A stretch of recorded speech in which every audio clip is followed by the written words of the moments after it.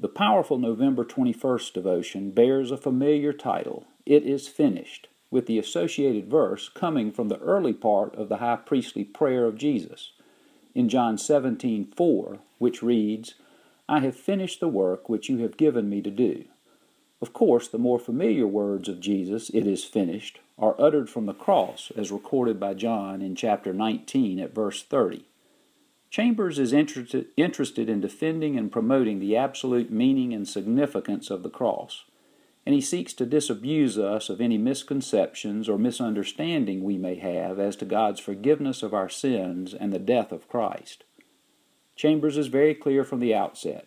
Jesus Christ was no martyr. His death on the cross was the very manifestation of the mind of God. Christ's death was the very reason he came to earth. Chambers asserts that God's forgiveness of our sins is not built on the fact that he loves us. If it were, then the cross would be unnecessary. Rather, it's the cross, more accurately Christ's death on the cross, that is the basis of God's forgiveness of our sins. Because God is a holy and just sovereign, justice, not just mercy, had to be accomplished.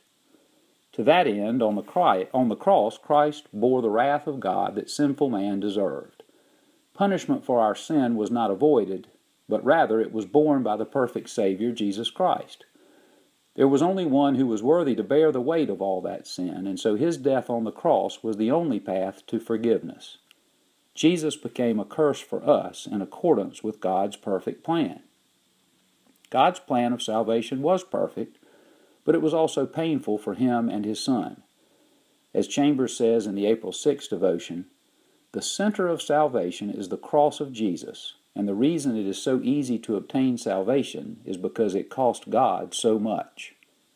Any different view of salvation dishonors both God the Father and his Son, Jesus Christ.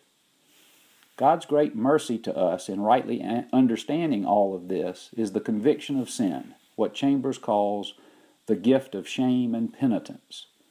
Only John records the words of Jesus, It is finished, from the cross. But Chambers notes that those words are the greatest note of triumph ever sounded, and the last words in the redemption of man. Let us be ready to speak these truths with clarity and certainty for the glory of God.